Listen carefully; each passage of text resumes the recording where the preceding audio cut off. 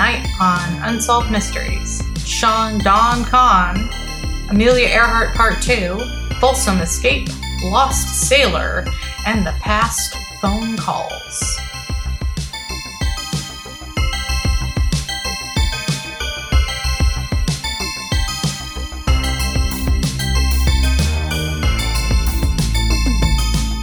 I'm your co-host, Crystal. I'm your other co-host, Robert, and this is Reenacted, an Unsolved Mysteries podcast. We have a presence on Twitter. You can find us at Reenacted Pod. Okay, are we doing that at the top of the show now? No, I just thought that'd be amusing to surprise you with. Like, what? Wait, well, I was surprised. Okay, excellent. How are you, Crystal? Yes, I'm good. You know, it's fall. Mm-hmm. This episode's gonna drop right before Thanksgiving, I think. Okay. And I wanted to give everyone an autumnal food tip. Okay. If you guys really, you know, I know these pumpkin spice lattes and whatever are all the rage. They are. Yeah. According to my social media, at least. Yeah. Here's my hot tip. You want to save some money, but still get that, you know, seasonal feeling. Pumpkin pie spice. You probably have it because that one time you made a pie last year or whatever. Probably have it in your cupboard. Go ahead and put some of that sprinkle it in your coffee grounds before you make your coffee. Boom. Pumpkin spice coffee. And you just saved yourself like $4 or $5. Oh, cool. Yeah. So that's my hot tip. Hey, Robbie, though, Alyssa packages, you want to open some? Yes. Something? This is a monumentous occasion. We've received our first actual fan mail. I am shaking with anticipation as to what could possibly be in those packages. Yes. And who sent them? Superfan Alyssa. Okay, what's her return address? I'm kidding. Okay. Yeah. Well, I wouldn't even have been able to give you that off of these, even if we'd been so inclined, because she bought stuff through Amazon and had it shipped. Oh.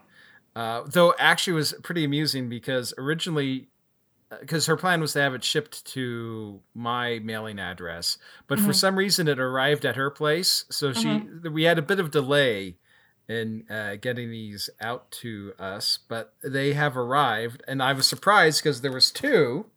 We have a box and one of those envelopes with the bubble wrap fitted inside. And I find it amusing. She actually addressed them to Robbie OG Rumper.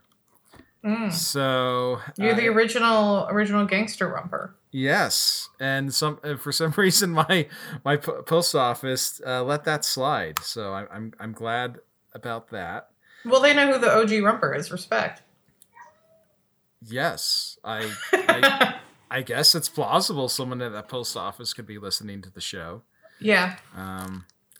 And so yes, the envelope kind of, it feels like a book.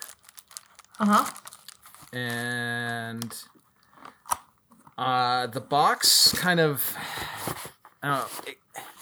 due to its shape and weight, I mean, it's plausible it could be a book, but it feels like it's really something else. And there's like two distinct sounds. Like there's a heavy, and then there's a smaller sound, but that could just be like the receipt or something. So I'm going to go ahead and open these up.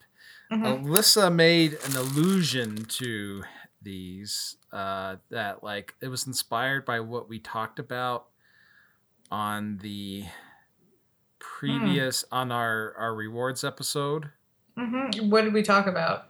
Y2K? Yeah. It was Y2K, yeah. So I'm a bit perplexed now because there's two. My suspicion of the book was that it was going to be because one of the things that got mentioned in that episode was the someone was pitching some Y2K preparedness book in that Robert Stack hosted special. And so my instinct was maybe she went on eBay and or Amazon rather and found a copy to send us. Well, so, you should open it. Yes. Enough of this prologue. I am opening this up with this very sharp knife. I kind of cut through the receipt. There's a bunch of receipt papers, and it's a book. And okay, this is not related to Y2K. Oh, but rather, I think when she said she was inspired, it was because of what we alluded to what the topic of the next rewards episode was going to be, which was your mysterious creatures, your cryptids, right? Oh, yeah, that's right. This is called Monsters Among Us, an exploration of otherworldly Bigfoots, Wolfmen, portals, phantoms, and odd phenomenon by Linda S. Godfrey, author of Real Wolfmen and American Monsters. That's awesome. Yeah, I'm looking at the back. Do you want me? Should I read the back or? You could. I want to know what's in the other package, but maybe you could take a picture of the things that Alyssa sent you, and we can throw them up on our social media. Okay, that's what also I so I can see them. I cannot. I am not in the same room as you right now. Oh, that's okay. Wow, thanks, Alyssa. That's rad. That's awesome. And good move in sending the book to Robbie, too, because I'm an illiterate bitch, and I would probably never read it, but Robbie definitely will read it, right? Yeah, I mean, as soon as my life gets sorted out. Yeah, well, he's the reader in this relationship, for sure. You know, he's always sending me books that I will read eventually. That's okay. I'm just pleased with the knowledge of mentally picturing them going into your color-coded bookcase. Yes, that's where they reside. Excellent. Although Fukuyama. Yes. Robbie, what's in the other package? All right, opening this up.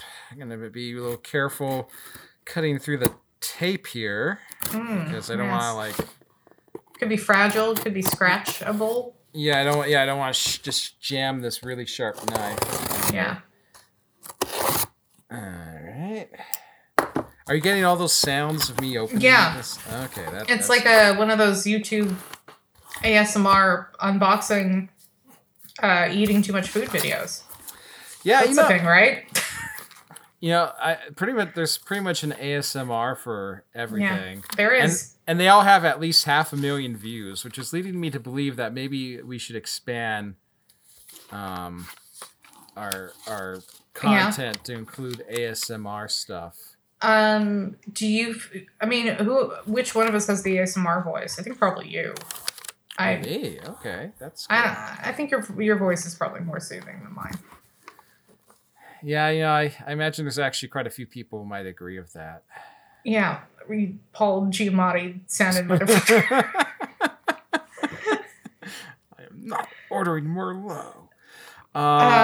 Okay, what you got? Oh, okay. I guess each package that came a little note, a gift for you. I wanted to give you something to show my appreciation for your amazing Y2K episode. And to show how excited I am for your cryptid episode. Oh, get that going then. Much love always, Alyssa. Oh, much love. Okay. And then she put her last name in parentheses, so I don't know if that means she doesn't want that read out loud. Well, if anybody's on the Facebook group, they know what her name is. Yeah, I guess. Yeah. All right. So, okay, we got now a box within this box. Okay. Oh, box within a box. What if it's like just endless boxes? Oh, yeah. That's the real mystery, isn't it?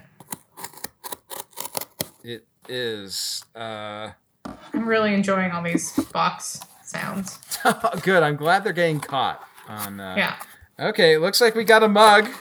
Oh. And it's in the inset cardboard frame, so I'm pulling that out now. And it is. Oh. It is a mug themed to the Mothman. Oh, like the movie or like the actual Mothman? I'm assuming to the actual Mothman, but what we have here is a sort of, you know how they sometimes do like cutesy depictions of Cthulhu? This is kind of an adorable little Mothman. Wow. Yeah. I feel really bad that we did not talk about the Mothman whatsoever on the Cryptids episode. It just wasn't in the Time Life Mysterious Creatures book. I'm sorry. Well, we could do a sequel. We should. I mean, there's certainly enough out there, especially with this book. By the way, on the book, one of the things listed on the back is the Lost Lizard People of Los Angeles. Is that something you're aware of? I think once when I fell down like a Wikipedia K-hole, I read about that. But you know what? I think local legends and mysteries is a fabulous topic for another mini-sode, and so maybe we can do a little research, a little reading up on the Mothman, because I think this is not a very subtle hint as to what the listeners would like to hear. So yeah, I think that might be great. Mothman's in New Jersey, I think. Lost Lizard People in Los Angeles. I think those are really cool, fun things we should talk about in one of our Patreon episodes. Go all the way from coast to coast, huh? Yeah, that rules. Yeah. Alyssa, you're amazing. Thank you. I mean, thank you for your support, but also you're awesome and just being out there and being a super fan and definitely feeling the love for sure. And if you would like to send us stuff and subscribe to our Patreon, and get shout outs like this, please do. Yeah, no, this is a nice mug. I mean, and it says Mothman believes in you. And you have a depiction of the moth of this adorable Mothman, I guess flying in the sky. There's a field of stars and a moon, but the color is inverse. So it's not like a black background with white stars and a white moon, but a white background with black stuff. So this begs the question: who gets what in this stuff? Well, she sent it to you. Yeah, that's a good point. So it's yours. I guess so. I was going to say, I definitely like this mug might become my standard go-to for what I drink out of while recording. In fact, I'm just going to open up this cooler, this thing I'm drinking out of right now, and just pour the contents into the mug. Probably not the best. Probably not the best thing. They usually say to wash those first, right? But usually want to rinse that out. But I've drank so much stuff. So I got. I mean, this it's just a little packing debris. Yeah. Just a little mouse poop. Don't worry about it. Robbie, do you want to talk about an episode of Unsolved Mysteries?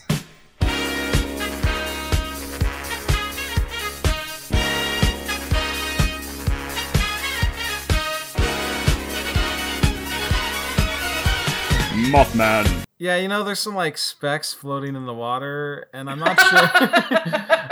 I'm not sure if that was like in the mug beforehand, or if that's really just because what I was drinking out of beforehand, I've probably been using over the last 4 or 5 days before putting it in the sink. Yeah. So. Yeah. So that's our first unsolved mystery. Our first unsolved mystery unfortunately involves a murder of a young woman named Tracy Kirkpatrick. Yep, that's right. I think she was 17 or 18. Yes. Before we get into too far into this segment, though, one thing I noticed about Stack's narration for this episode, which is episode number 17 of season 3, does he sound like he's a little stuffed up? Something has a cold? 17-year-old Tracy Kirkpatrick was an honor student with a passion for poetry. In 1989, Tracy was stabbed to death in the clothing store where she worked. Oh, God. I did not detect that. Maybe that's how he always sounds, but he sounded like he had a little allergy cold issue. I didn't hear that, but it's funny. I'm glad you mentioned mentioned this stuff, because in the intro to this episode, when they were talking about all the segments, I don't know whether it's just because this episode was so jam-packed with segments, or if this was maybe a situation where they had to take a segment from another episode and insert it in here and then throughout, because like there's a distinct point where you hear the audio the theme loop or change or something, and I was wondering whether like maybe because one of these segments got brought over from another and they just they just sort of dropped his voice in the narration thing. But a slight just little thing I noted, I didn't note any illness sounds from him. I guess I refuse to believe that Robert Stack could succumb to any sort of cold. Well, he succumbed to something because he's dead now, but so we think. Tracy Kirkpatrick. Yes. Is this a wanted? What is this? What kind of segment is this? Or is this a unexplained death? I probably should have paid attention, because because it's a very strange format, because it's not so much like we're looking for this guy or we're trying to figure out what happened, as in there's a second component that comes in here that is really just sort of odd. Yeah, I had to watch this segment multiple times, and I'm still not sure if I got everything that they were throwing down with it. Yeah. Oh, it's an unexplained death. Well, I don't understand that, because they know how she died. Yes. This takes us to 1989 in Frederick, Maryland. That's right. Yes. I thought it was in Ohio. I'm sorry, everyone. It is very prominently Frederick. Oh, wait. Maryland. In my notes, that could just be where the guy was calling from that comes in later. Maybe it is in Ohio. I don't know. It's probably in Maryland. Everything happens in Ohio, though, so... Yeah, it's true. It's the center of the universe. Listen, I don't want to make fun of the bereaved here, but Diane Kirkpatrick, I think we have to talk about her hair. Oh, I did not really notice that like you did. Please elaborate. Well, it's a pretty severe mullet cut. Okay. It's really like a crew cut on the top. It's very moosed or gelled.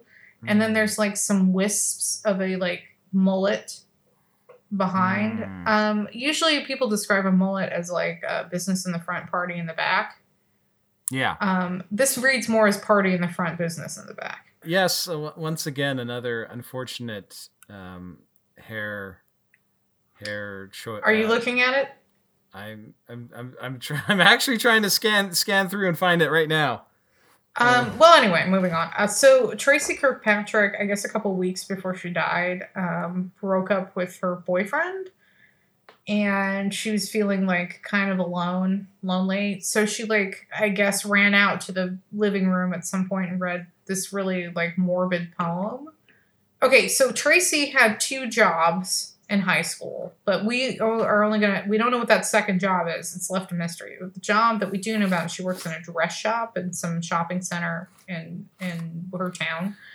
They really sold this in the reenactment. Like the actress playing her, like she was throwing herself into like making me believe that this is someone who's actually working in this shop. Yeah, she was suggesting some really hideous early 90s dresses. She was vacuuming. She was counting at the register. Well, anyway, a security patrol a couple hours after the shop closes comes in, finds the shop open, first of all. So there's no sign of like somebody like broke in after hours. Mm-hmm. And he unfortunately finds Tracy's body in the stock room area. Yes. Anyway, so meanwhile, her parents, realizing that she has not come home at the usual time, head on down.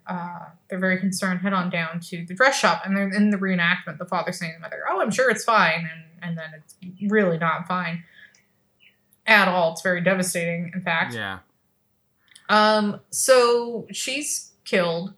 This is where I get really confused because some weeks later, some months later, there's some kind of hotline, I guess you can call to confess murders, or at least there used to be.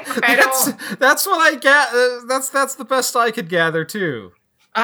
So this murder confession hotline receives a call that they recorded from some guy named Don. Don, in a very flat tone of voice, confesses to having murdered Tracy. He doesn't use her name. He just said there was a girl in the dress shop and I stabbed her. He says he's from Frederick, Maryland. He also mentions like you think I'd be trying to get caught, but there's a lot of Dons in Frederick, Maryland. Like right. Him and all the Dons know each other.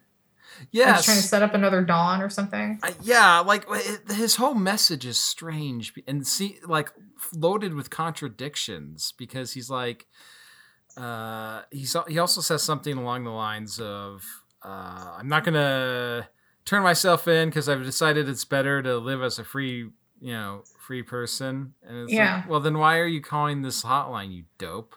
Yeah. And also, I'm like really glad that he has made the decision that after taking the life of someone else, that it's really better that he remains free. I'm really glad that he's made that decision for all of us. Right. God. Fucking psychopath. Anyway, so the police hear this tape. They decide, it's legit. It's pretty creepy. I gotta say, just how like the intonation of this guy's voice is really flat. Oh yeah, totally. It seemingly devoid of like emotion or anything. Yeah. So there's some appeal they put in a newspaper. Yes, like they print out a letter addressed to the caller. Right, from the police. Yeah, to be like, hey, tearing yourself in. I guess they figure anyone who would like call about themselves to a hotline where you're turning in yourself would possibly be persuadable. I guess so. I can see that working. The next thing that happens is very strange. On every level. The story really takes a turn. So meanwhile, a guy named Sean with an S calls this lady psychic in Massachusetts, and is very concerned with finding the killer of Tracy. So he starts sending the psychic, Martha Woodworth, starts sending her newspaper clippings having to do with the murder to see if she can pick up on like who did it. Yeah. And so finally, this woman very wisely gets in touch with the police. And the police say, hey, if we play this tape for you, do you think you talked to this guy, Sean, enough that you could recognize his voice? And she goes, yeah, I've spent enough time on the phone with him. So they play the recording of the guy who's confessing to her. She says, yeah, that's the same guy. Okay. Mm-hmm. So it kind of seems like we've nailed down what's going on here. There's something with a radio DJ now? Yeah, there's a third step, and this is where I started to lose track myself. But in it, they have the local disc jockey play I think it's the tape of when Don, aka Sean, initially called in to confess. And I guess the idea like, does anyone recognize this voice or whatever? And they got several people called in, and I guess from there they were able to identify a particular individual, but I guess they searched his place and didn't find any evidence. Yeah, the police jumped right on. I don't really know what they mean they didn't find anything. Like, did he have an alibi? I don't understand. Yeah, I'm kind of confused as well. I don't know if they just came to the conclusion that is it plausible this could have been someone who was just like seeking attention? I think so. It could have been. Yeah. Unfortunately, it's possible anyone could have read about Tracy being murdered in the paper. Yeah. But I don't know that, and I don't know that even in the confession tape, which we hear most of in this segment, that the killer is giving away any details that wouldn't have already been in a common newspaper article about it. Right. I mean, you can make the stuff he says is like, I'd go in there and chat with her when she would be getting ready to close up the store, and we got in an argument, and it's there's it didn't seem like there was any like solid concrete like info about anything. And that's pretty much where the segment ends. They read that poem one more time, and I guess Tracy's parents had the entire poem, like all of it, inscribed on Tracy's headstone. Mm-hmm. Which was kind of impressive to me because I'm pretty sure those, like, the engraver's charged by the letter. So, you know. God, wow, yeah, that would be expensive. How much is it per letter? Like, I don't know. It's got to vary between headstone engravers, and you have to adjust for inflation. And this was 1989, and I want to be cremated. Yeah, me too. Oh, cool. Do you have a? I just don't want to like use arable land for my rotting corpse. Like, yeah. Who cares? Yeah. Like, can you imagine if every single person that ever died had been buried in a plot? The way that we think about cemeteries, like we'd have no land left. Is that? I guess someone at MIT needs to sit down and do the calculations on people and plot usage and figure out, figure all this stuff out. Mm-hmm. Mm-hmm. And not all land is suitable for burying bodies. So, anyway, yeah, I want to be cremated. What I would like is for just to harvest all the usable parts. You know what I'm saying? Just burn the rest. All right. Well, that's fine. Maybe launch my ashes out of a cannon though. I can arrange for that. I know.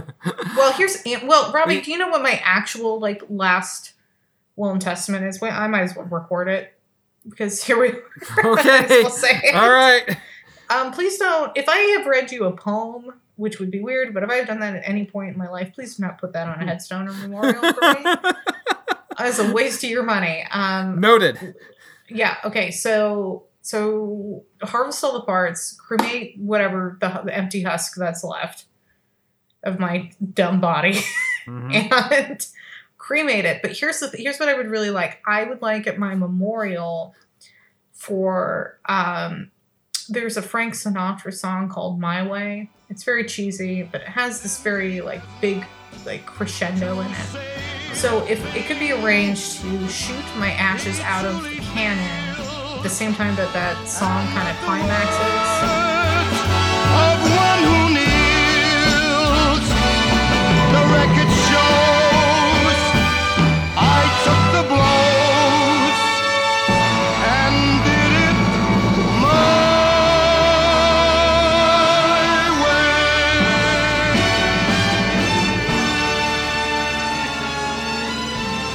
That's my last will and testament. All right. Is that specific enough? Yeah, I think that's very helpful and very insightful too. How long have you been contemplating that as an option? Oh, I think about my my own death all the time. Not ending my life, but just being dead is. Listen, it's gonna be great. I know. I'm looking forward to it. It's no one expects anything of you. You're dead. You don't have to do anything. Oh my gosh. That's it. Yeah. It's going to be awesome. Yeah. Totally. It was not awesome for Tracy though. I don't want you guys to think No. We're not trying to make light. Yeah. She obviously wanted to continue to write poetry and stuff, and unfortunately because of some asswipe and I hope this case is open and unsolved, you guys. So come on, Gumshoes. Go solve it. Robbie. Yes. We should probably talk about Amelia Earhart. Why not? Okay, we got an update. Kind of. I'm assuming it didn't actually ever lead to anything, since we haven't heard anything about any more about this in the decade since this update aired, but basically a guy named Rick Gillespie Yeah. went to the island of Nicomaroro. Yeah, it's hard to say. Yeah. Which I guess when Earhart initially disappeared, the military had done a flyover, but he set about searching, and they found a piece of aluminum, right? Yeah, I believe. Well, I mean, hold on a second. Before we even get to that, we get a whole replay of the highlights of the last Amelia Earhart segment that we covered.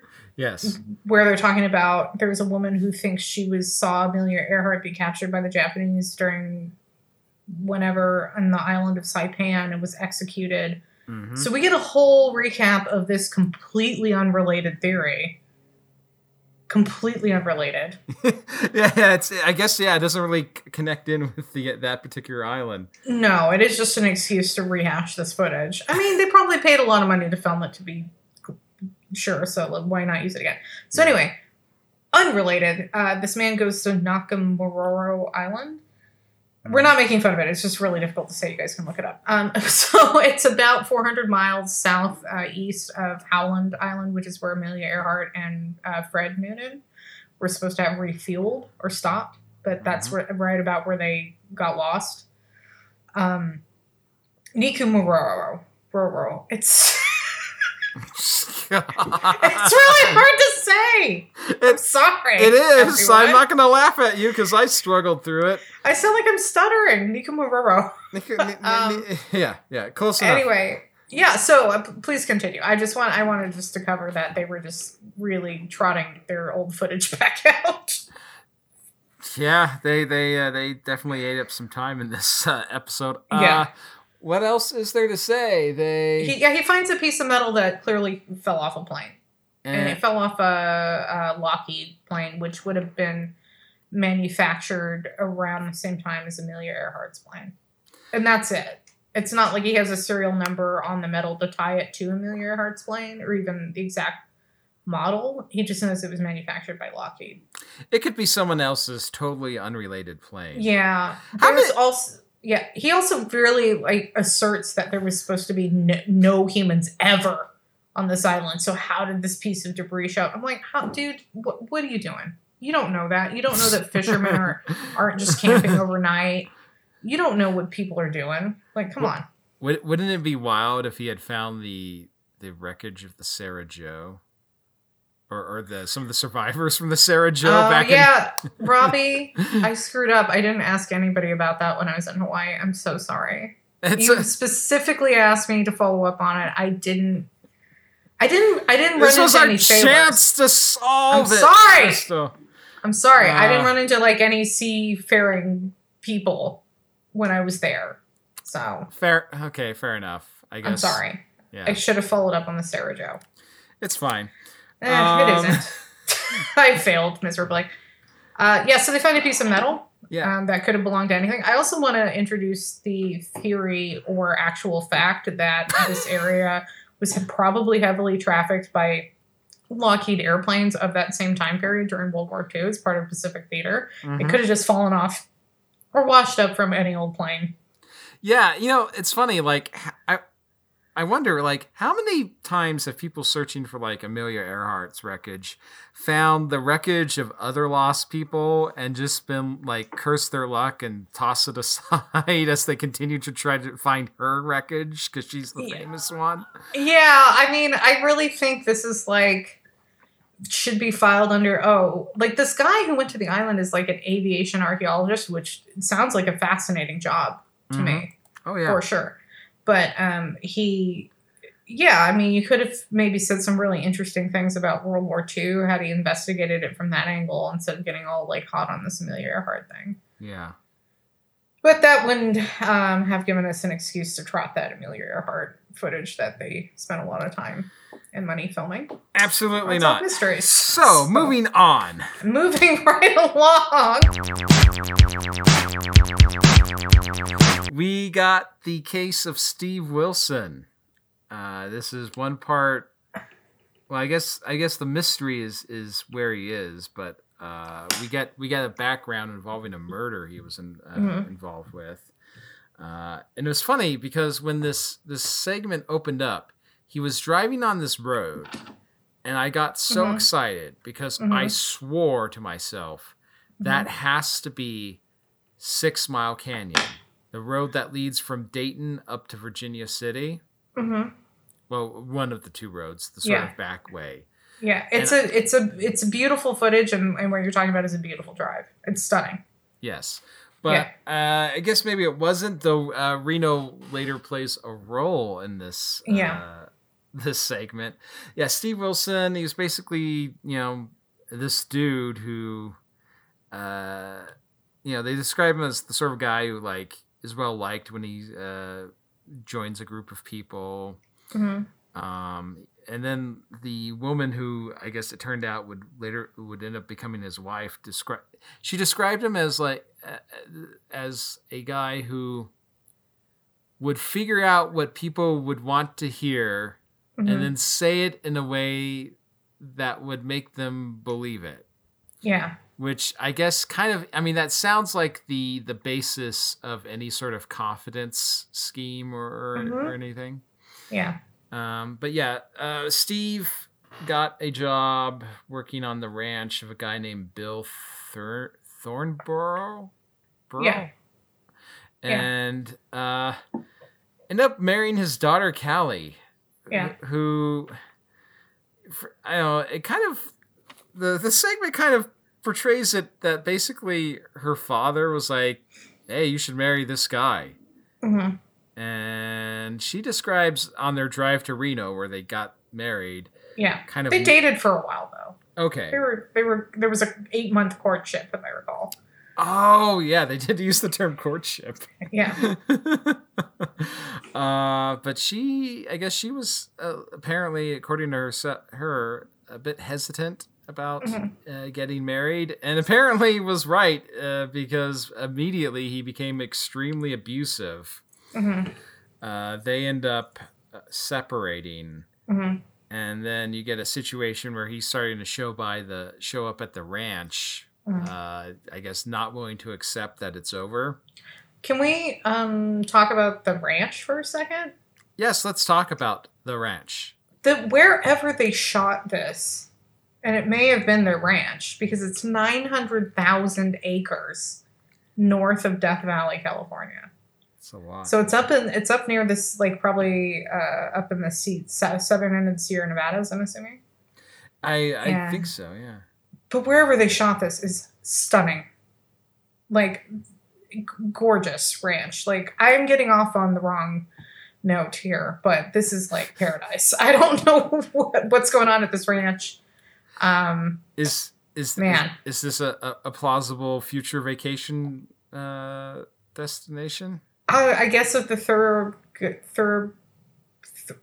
horn burrow. Third if they let us. Okay.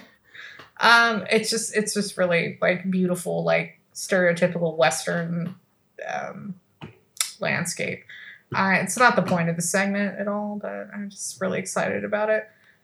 Also, when what's his name? Jim, the reenactor playing Jim. Is it Jim? Are you talking about the father or the abusive husband? I'm talking about the abusive husband. Steve Wilson. Yeah, that's what I meant. Oh man, when this reenactor shows up at the ranch, he is acting with his entire body. Yeah, it is definitely one of those, like, you're standing in the front yard and you're just animating every part of your body to he's like so tensed up and shaking, and he's really, whoever that reenactor was, bravo, he really gave it everything that he had in that scene. Yes. He he goes to town on Bill Thornburr's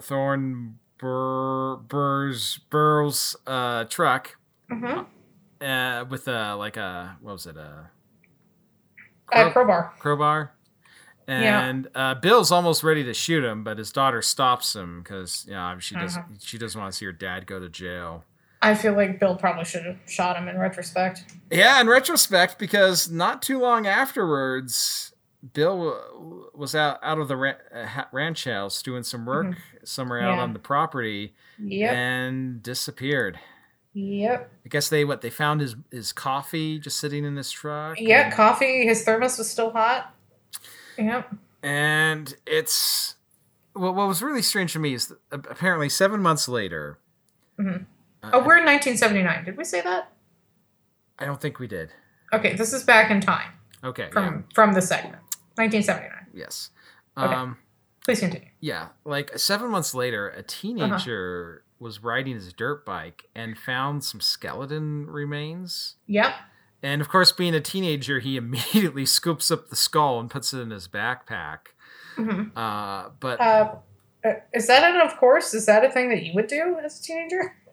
If you were like out riding your bike and found a skeleton? Not me personally, but that probably has more to do with the fact that I would not be out riding a bike. Oh, you wouldn't be outside. I wouldn't be outside at all. But I feel like any young man riding around on a dirt bike in the West, if they come across a skull, it's going to pick it up.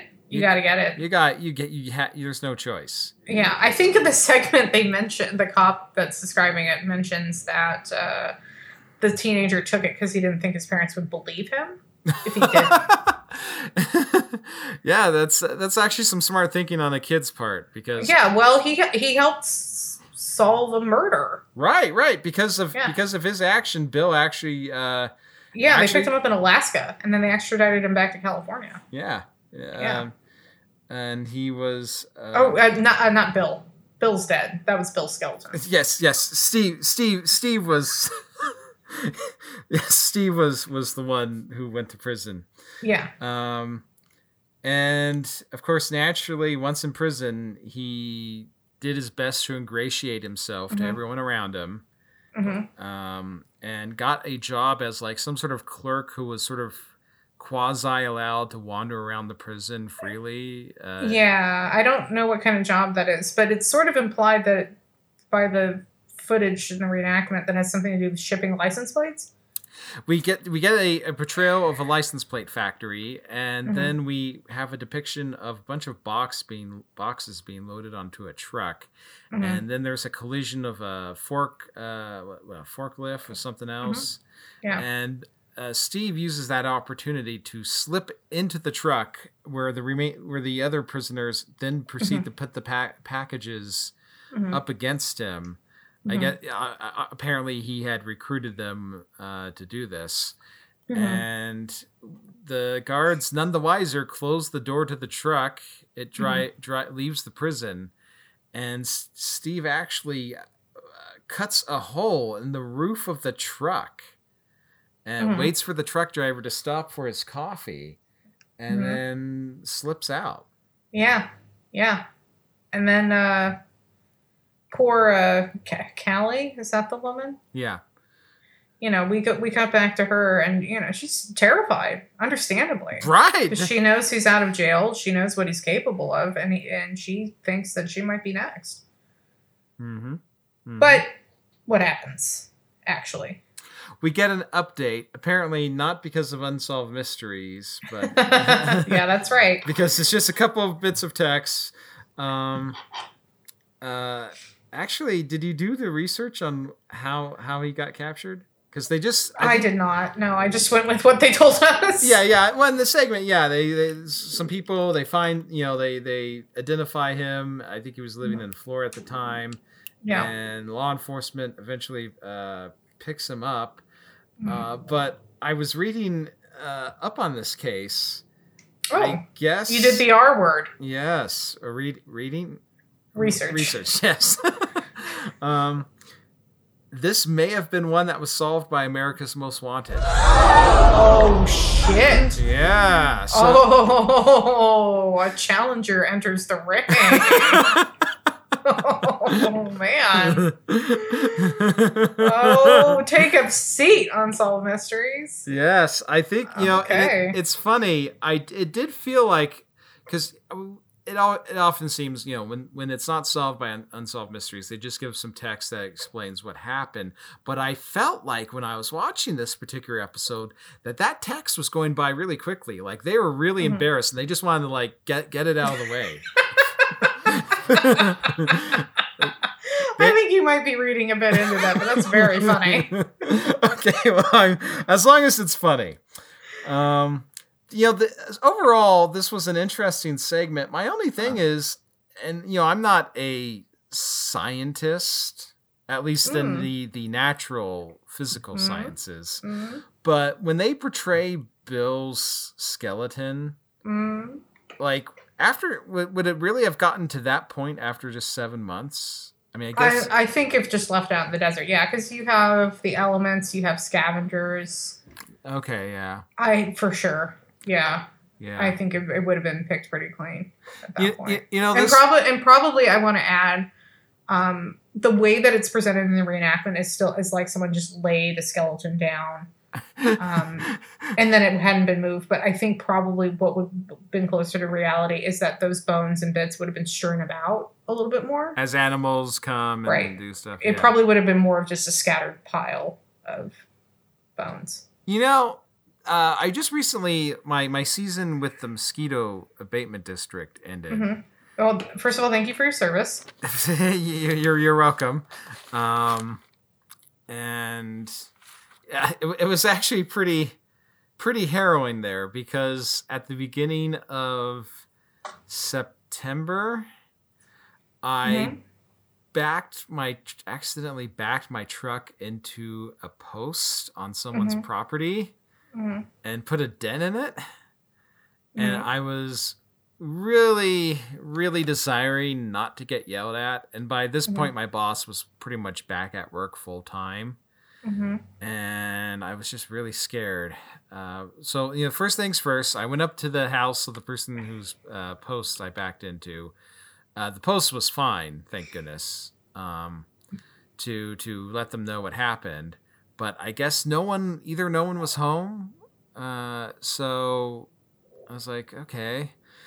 So I drove off, and this was on like one side of my truck that, when parked in our parking area, faces away from where my boss's truck is and where the office is. And I began to wonder, would it be plausible for me to go through the remaining like 4 or 5 weeks of the season without him noticing? And so like for a while, I was just sort of, I would be checking the voicemail in the office for a few days to make sure the person whose post I backed into didn't call. No calls. So knock, knock there. And yeah, basically I managed to, like, I mean, unless my boss saw it and just like, because both of the trucks already have like various dents and dings in them. Maybe he like just concluded it was already there or happened earlier or something. Or he didn't see it and I managed to just get away scot-free. It was I really thought this was going in the direction of you murdered your boss and his skeleton is now somewhere in the desert. I'm sorry. I thought of this when I mentioned the job, because this was the first summer of that job where I didn't run into any like cow corpses. Oh. Yeah, I should have mentioned that, but like I was like, here's a chance for me to talk about like something embarrassing that happened in the workplace, which would be certainly to the liking of Patreon rumper Jen, who always enjoys a good Robbie's mishaps in the workplace story. I managed to somehow avoid my boss seeing this dent in the truck for like 5 solid weeks. Partially, what I was doing was I was making sure to get to work super on time, because he usually kind of filters in. So I'm always out of the yard by the time he arrives. And then I was sort of hanging out in the field until I was fairly confident he would be gone. I think my boss, maybe he was thinking I was really, really gung-ho about getting rid of those mosquitoes. And then there was like 3 or 4 occasions where I had to go, like the most heart pounding parts were like, he'd call me up and I'd have to go to his location. So on the drive to each of these 3 or 4 different spots, I'm like, okay, how am I going to, like, which entrance am I going to take? How am I going to arrive? And where am I going to, like, so there's a lot of me like parking my truck up against like a bush and stuff. Yeah. So what you're saying is you got away with it. I did. I totally did. Well, you know who didn't get away with his prison escape?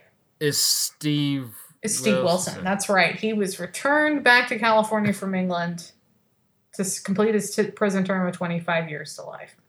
Serves the bastard right. So next we have another lost love sort of case that involves a pitcher from wartime. This is really similar to one we did in episode 1 or 2 back of seeing a family sees a picture in a publication that looks like their loved one who they've been told has been killed in action in war. And this time it's World War II. Yeah. In this case, the gentleman in question was named Frank Joseph Bloomer, also known as Frankie, originally from Illinois. He served on the USS Rowan during World War II. It was a destroyer in the Mediterranean Sea. Unfortunately, it was sunk by a German submarine, I believe. That's right. It sank in less than a minute. Yeah, when I was watching this, I out loud said, wow. Yeah, that's... You don't have any time to get off that boat. No. That's it. It's just in the water. Yeah, exactly. And as a result, much of the crew, unfortunately, were killed. Some were rescued. And this is where we get a situation where there's a picture of some of the survivors. There's like 3 of them seated inside whichever ship rescued them. And seeing this, Frankie's family actually come across this picture, and they're looking at it, and they come to the conclusion that this is Frankie in the picture. And well, they don't rest there. They take it to a mortician. I guess, as you do. So I guess morticians. I guess it's not shocking, the idea that they'd be good at recognizing faces, but it's. I guess, but the way that Unsolved Mysteries drops this, it's like a mortician who was known to be a photo expert. Right. What? Right. I guess like him being a mortician's kind of just incidental. They're like, he's the person in town who I guess maybe is just really into photographs. Well, here's what it occurred to me. Maybe it's like one of these old-timey things that Unsolved Mysteries didn't feel the need to explain because people of a certain generation would have understood the connection. Yeah. So it would have been like in the 1800s saying, having the barber to come look at your teeth. Right. So maybe that's just, it was like a barber was also a dentist until those became separate occupations. And maybe like a mortician was also a forensics photo expert until those became separate occupations. Like going to a pharmacy and getting a root beer float. Oh, exactly like that. Yeah. So if anyone's like 100 years old and listening to this, can you please let us know if this is a thing? Just tweet at us. Thanks. Yeah, there's gonna be some like 92-year-old listener who's gonna be like, "I'm not 100, damn it!" Yeah, they're just gonna come and dunk on us on Twitter, and then we're gonna get dunked on by a non-genarian. Right. I feel really bad. Right. Yeah. I should have sank you along with Tojo's fleet. Yeah. Yeah. So then we get like sort of reenactments that depict Frankie's niece learning about Frankie through, this sort of family story gets passed along. They always celebrate his, his birthday, like there's a cake waiting for him, even though, yeah, because I mean it's really interesting because it must have been especially frustrating for this family. I mean, and at least with the family who's, they thought like maybe their family member was a prisoner still in Vietnam from the picture. This is a picture of someone who was ostensibly rescued, who shouldn't be listed, who, if it was him, shouldn't have been listed as killed in action, and who presumably would have returned home at some point.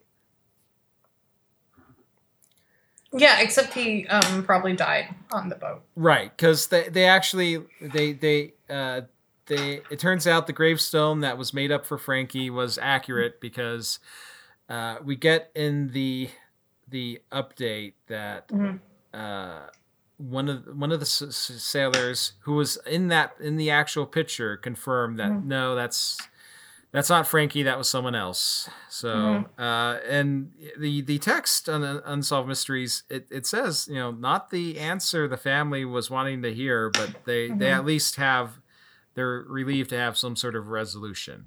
Yeah. It seemed like one of these things in the family, though, because it got passed from like the mother to a woman who married into the family, a sister-in-law, and then to her daughter. So it seemed like this sort of legend of the family that just was getting passed down, that we don't really know what happened to Uncle Frankie. Yeah.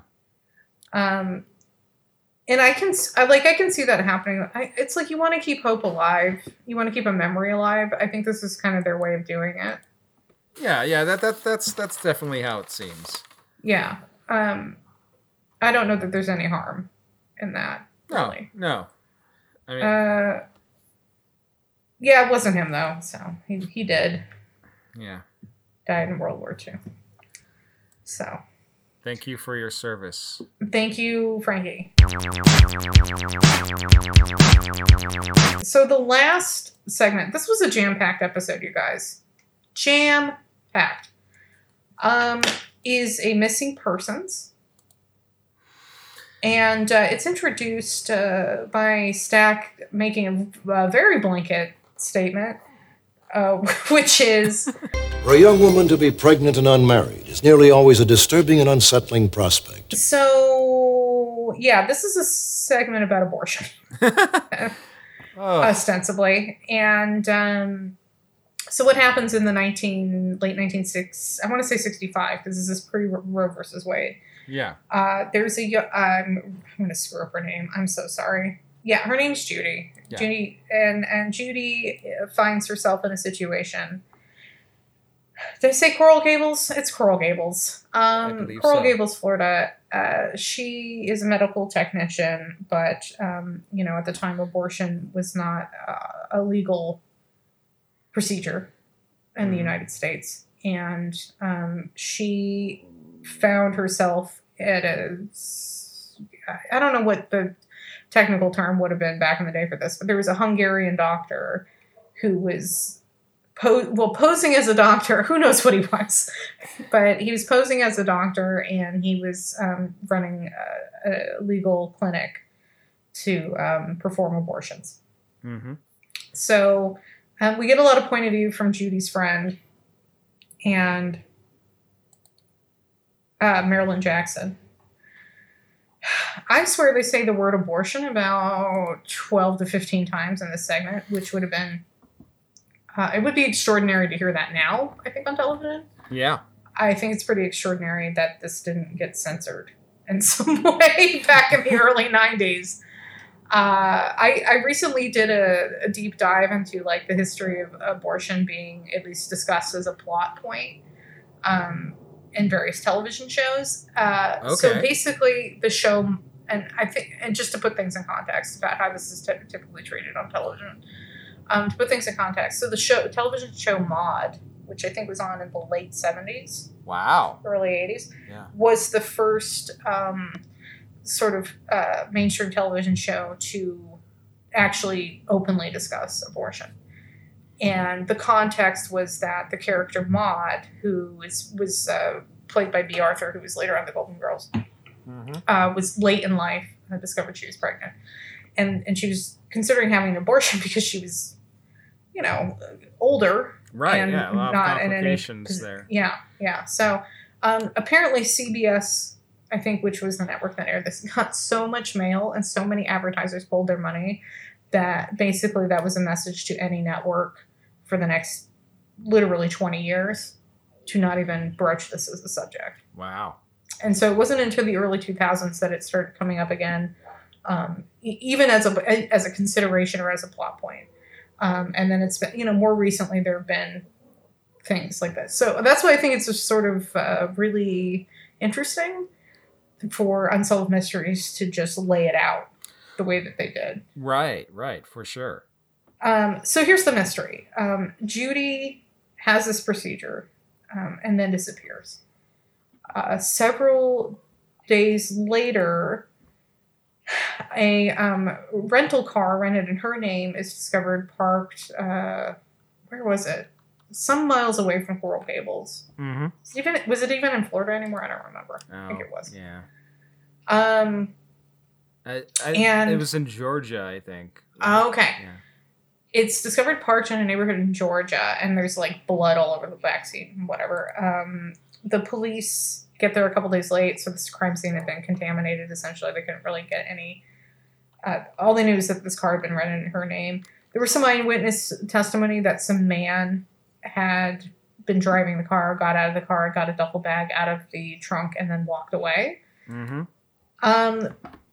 Okay, so that's what we know from the 1960s. Fast forward to 1990, and this detective with the Coral Gables Police Department is giving a lecture to the police academy near Omaha, Nebraska. Okay. Yeah. This man is completely unaware of what is now a cold case having to do with Judy being missing. Is this another one where someone calls a radio station again? Or is that later in the story? I'm not sure. Actually, I'm not sure where that happens. Okay, I think actually they call the Coral Gables Police Department. Okay, yeah, it might be a this mystery. Yeah, this mystery caller says, I have some information about Judy, who, went missing in such and such year. The detective, I think, calls the number back, and it's a man who has no idea what he's talking about. They interview the man whose number he called. Doesn't know anything about Judy, has no idea why someone would leave his number and name with the Coral Gables Police Department since they live in Omaha. It's totally mysterious. Okay, a couple of weeks after that, I think it's a radio station that gets a call from a woman that says Judy's, whatever her name is alive in Omaha. So this is the real mystery, is this detective from Coral Gables who knows nothing about the case is suddenly contacted about a cold case from 27 years ago. And then there's a series of mystery callers saying that Judy is living in Omaha. Actually, all these calls are going into the Coral Gables police captain, Shearer. Uh-huh. The first call he gets is allegedly from a guy named Steve Brown, who is a radio host out of Omaha. KKAR, I'm sure. Shout out. Listens to it every day. That's right. Yeah. And so, with like bits and pieces of like, she's this, that, and the other happened. And so the captain's like, oh, well, I'll check in on that. And then he calls back Steve Brown to talk about what he's found following up on this. And Steve Brown is confused. And you have an interview with Steve Brown, who very much sounds like a radio talk show DJ. And he's relating how he was like, I didn't understand because I had never made any such call. Somebody had made a call to the police captain claiming to be Steve Brown. Then the police captain receives a call from an anonymous woman who says that Judy is alive and she lives in Omaha, and apparently only responded to anything he said by repeating that. And then there's a call from someone who's claiming to be an FBI informant who had allegedly spent several weeks with the George Hadju, the baby killer. Abortion clinic operator. Alleged, and he gave like Shearer the phone number for Mr. Hadju, and through them contacted Interpol. Hungarian police got involved. And this was another shrug of the shoulders as to what happened. Well, they got a letter that they said was, it was unsigned, so I don't know how they validated this, but they got a letter that Judy's body, she had died of complications from the procedure, and her body was dumped in Biscayne Bay by Miami. Yeah. That's the update that we get. But I don't know how police decided this was credible because the letter wasn't signed. Right, so right. Either it's an authentic anonymous letter. Yeah, I guess so. I guess so. I don't know. I feel like probably the police had enough information to make that determination, but it just didn't make it into the segment. Yeah. So, Robbie, listen, if people want to get in touch, how are they going to do that? Well, we can be found on Twitter at ReenactedPod. We have a Facebook page, and we have a Reenacted Fans page, which is a lot more interesting. Our email is reenactedpod@gmail.com. And please go to iTunes and give us 5 stars and a little write-up about why you like the program. I saw recently someone apparently took our Fuck Farina a mission statement to heart and wrote did the write-up entirely based off Dennis Farina's failings, or shortcomings rather, as a post. Though, like we always do, was quick to point out they don't actually have anything against the late Mr. Farina. That feels very on brand for our podcast. So thank you to whoever did that. I also want to add, if you are interested in getting our Rumpers Only Patreon episodes, which we mentioned at the top of this episode, you can go to patreon.com/reenactedpod. We let you have it at $5 a month, which is it's a cup of coffee out there. And if I understand money be tight these days, just we love it word of mouth too, if you can recommend us to your friends. I guess we're a true crime podcast. That's what I keep hering from people. So if you have some friends that are into that shit, like, you know. I guess that's what we are. Sure. It's what the algorithms seem to shoot back when I look us up on iTunes. That's really all we are. We're just pieces in an algorithm, man. Do you want to do the thing?